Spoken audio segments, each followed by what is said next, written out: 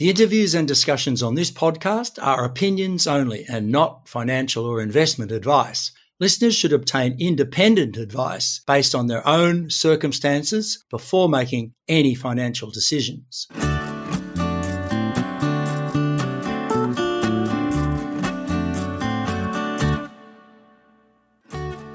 Hello there, I'm your host Peter Strachan.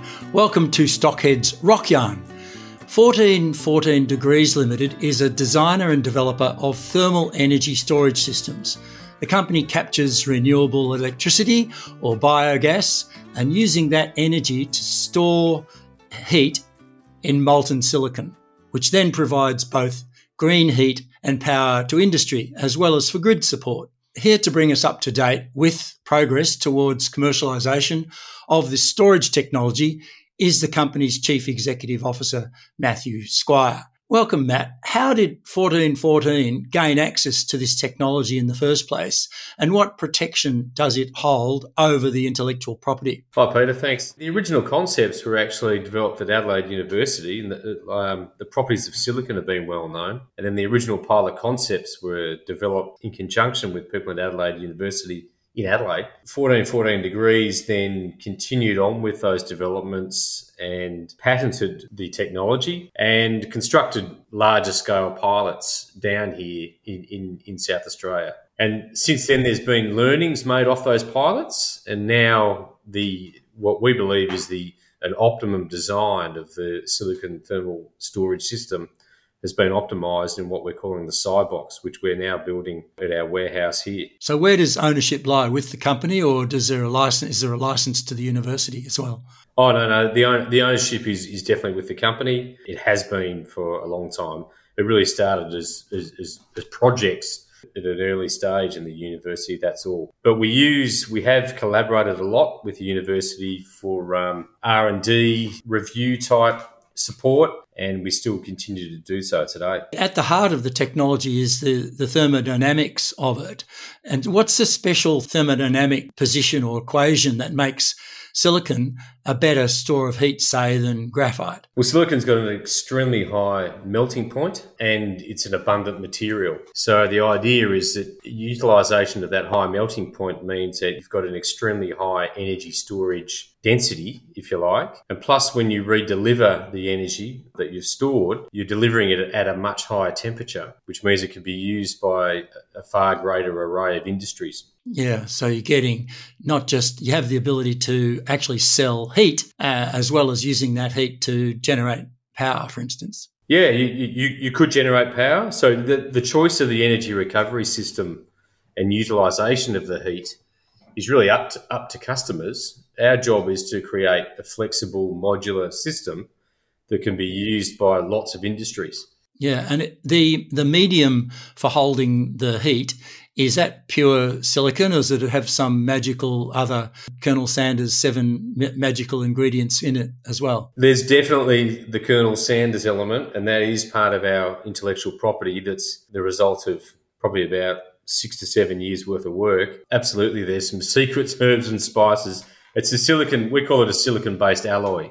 So there are other metals in our silicon PCM, phase change material, that are utilised. So I guess the technology, in a way, in essence, is similar to those massive solar towers that already operate in the United States that used molten salt, and others that are using graphite as a store of heat. But as you say, you're able to store a lot more heat because of the high temperature of melting of silicon. It's similar, but there's some considerable benefits by our approach. One is the higher temperature, but also the fact that you're not pumping around that phase change storage material, which you are in molten salts. Our phase change material is stagnant and still, and we extract the energy out through clean, high-temperature air, which we believe will be far more useful and simpler to install for energy users. So that you have to have some sort of heat exchanger then that contacts the silicon to take that heat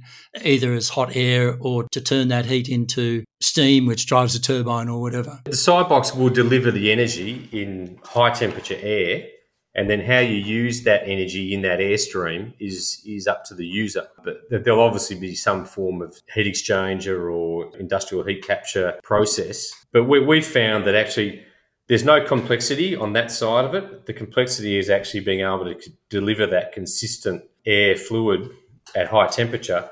And then the secondary recovery that an energy customer installs is not a complicated process. Yeah, it's a bit like the bottoming cycle on a gas turbine, which captures heat that comes out of a jet engine at 1,200 degrees and then turns that back into power. Yeah, I mean, if you're a minerals processing plant that wants a lot of heat at 900 degrees C, we can provide it.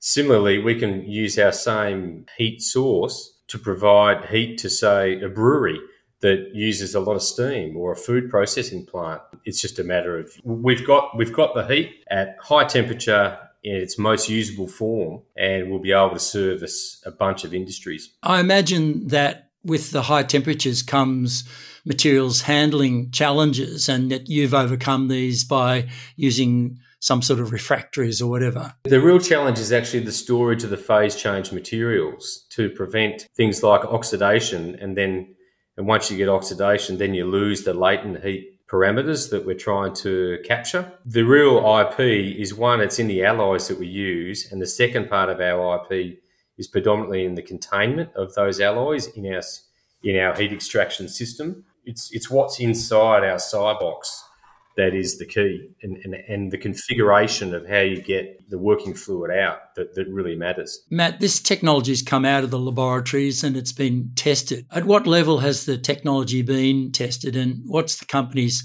target market for the process? It's probably fair to say it's been more than tested. I mean, we've run a 10 megawatt hour storage unit down at our facility at Lonsdale, which was then converted to handle not just the storage of electricity, it was converted to handle the storage of energy from biogas at SA Water's Glenelg site. So we've sort of more than tested it, but really what we're doing now is we've learned, we're actually optimizing what we found from those early projects. We're not too concerned with focus on any specific industry yet. We're getting a lot of interest. We feel with a partner like Woodside coming on board, who is looking at a bunch of future renewable energy projects, the customers will come. We're focused now on proving the system through our demonstration module and quietly working up with potential pilot partners in parallel to that.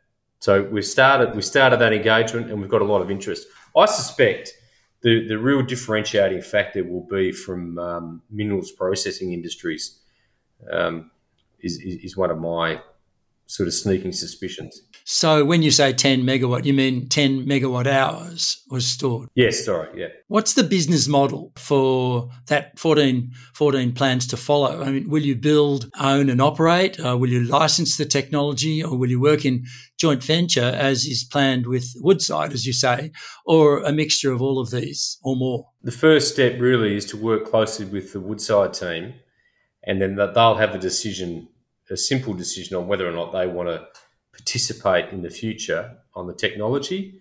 And then that will then, if they do, that will then enable the creation of an entity that will hold the intellectual property. And that entity will then be in a position to go and move forward with, commercial projects, if you like. I think the focus will be then on construction and manufacture of the systems to deliver to large energy users. So I suspect it will be working in parallel with large energy aggregators today. They will be the guys that will probably want to use this system as a way to capture industrial energy customers that are looking for green solutions themselves in the future. So companies like Origin or AGL may well be interested, but we're seeing larger traditional oil and gas companies, for example, moving more and more into the downstream energy solutions space. So I suspect that partnering with them in the future will be a home for this technology. Yeah, well, we're seeing companies like Fortescue and, of course, Woodside moving into that area, and that could be a separate business arm for them, partnering with 1414 in a separate entity. Yeah, look, Peter, we're delighted with Woodside. Frankly, we want to focus on the technical performance now of the Sidebox. It's a very modular approach, a scalable system that can be used for so many applications, that my focus is to make sure we're working in conjunction with the Woodside team to prove that system. And then we'll work out with them, hopefully, in the future, what the best way to commercialise the technology is going forward. Sure. So initially, Woodside stumping up $2 million, 200,000 of which has already been paid. And for that, they'll get 49% of the joint venture company initially. No, the percentage they get is yet to be determined. The percentage they get will be in proportion to an agreed value of what we think is the value of the technology. So that's all to be discussed. Really, the $2 million brings Woodside, in effect, exclusivity rights to work with us in making that decision. Good partner to have. Now, of course, that flows on to if we look at solar power, which is increasingly swamping Australian power grids, and from 9 a.m. until 3 p.m. or even 4 p.m. daily, power prices regularly dive into negative territory. So it means that battery storage people, or people who are storing energy like 1414, can effectively get their power for nothing or be actually paid to take the power off the grid. And so energy storage on a grid scale is obviously going to play an increasing role. What advantages will 1414 bring over other solutions like, say, flow batteries or lithium-ion batteries or pumped hydro? Well, the big thing we deliver is heat.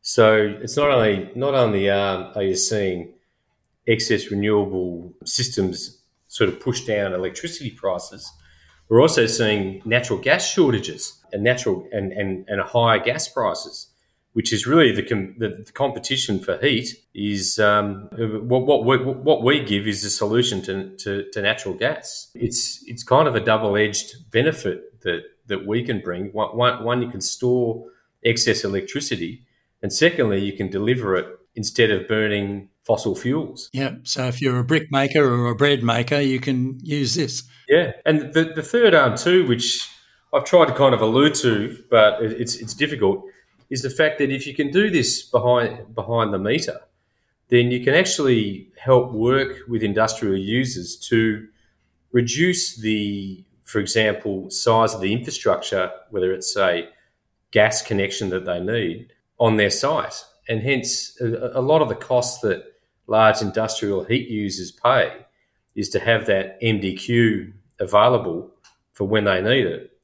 Now, if we can actually work with industrial users and suck in excess electricity and then reduce their gas demand, then we should actually also reduce their network charges and things like that. Yeah, well, I guess also it comes down to cost, and we're seeing a bit of a focus on the round trip energy efficiency. And I'd be interested to know if you've calculated what that energy efficiency is for 1414's technology compared with, say, an electric battery of various options or a green hydrogen to power. And I mean, if you start off with electricity and turn that into hydrogen and then use that hydrogen which you've stored to make electricity, you end up with about 25 or 30% of the electricity power that you originally started with. So it only works if you've got free power and, you can store it. So in your case, I guess there's a round trip of energy efficiency. The actual conversion of the electricity to the heat is very high. Like, we're targeting about 90%. And that's simply the conversion of the electricity from the heating element within the Sidebox to the hot air that comes out of the Sidebox.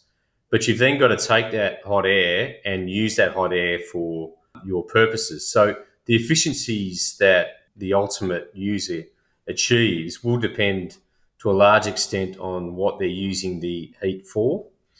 But typically the larger the user, the more efficient that will be.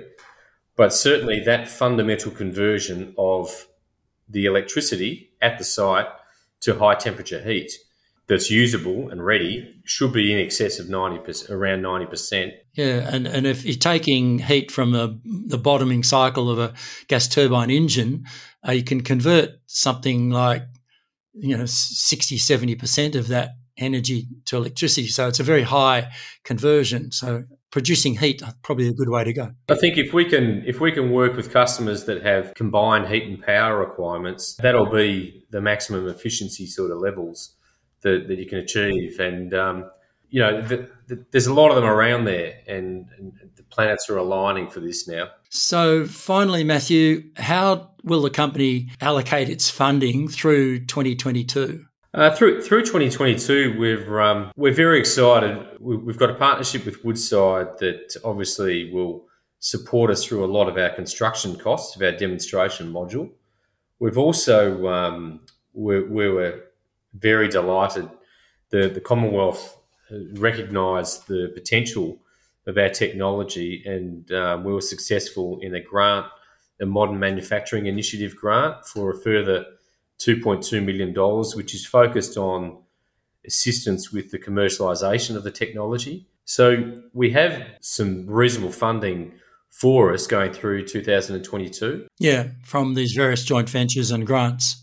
That's right. So notwithstanding that, we always spend money, and we want to spend money because we want to make this as good a project as possible. Just quickly, Matthew, what do you think the key news lines will be coming through in the early part of this year? I think that the key news will be one around potential commercialisation partners who get interested in the technology and would like to sort of work with us on a pilot program in the future. And then the other will be the obvious construction stages of the project, which will happen towards the back end of the year. But in conjunction with that, the 1414 Degrees has a very large renewable energy site, which we're working up in with Avida, a subsidiary of Gemini. And we're hopeful to sort of finalise that to a binding form so that project gets moving ahead as well. Matthew, it's a very interesting technology, and you're in the right space at the right time. Everyone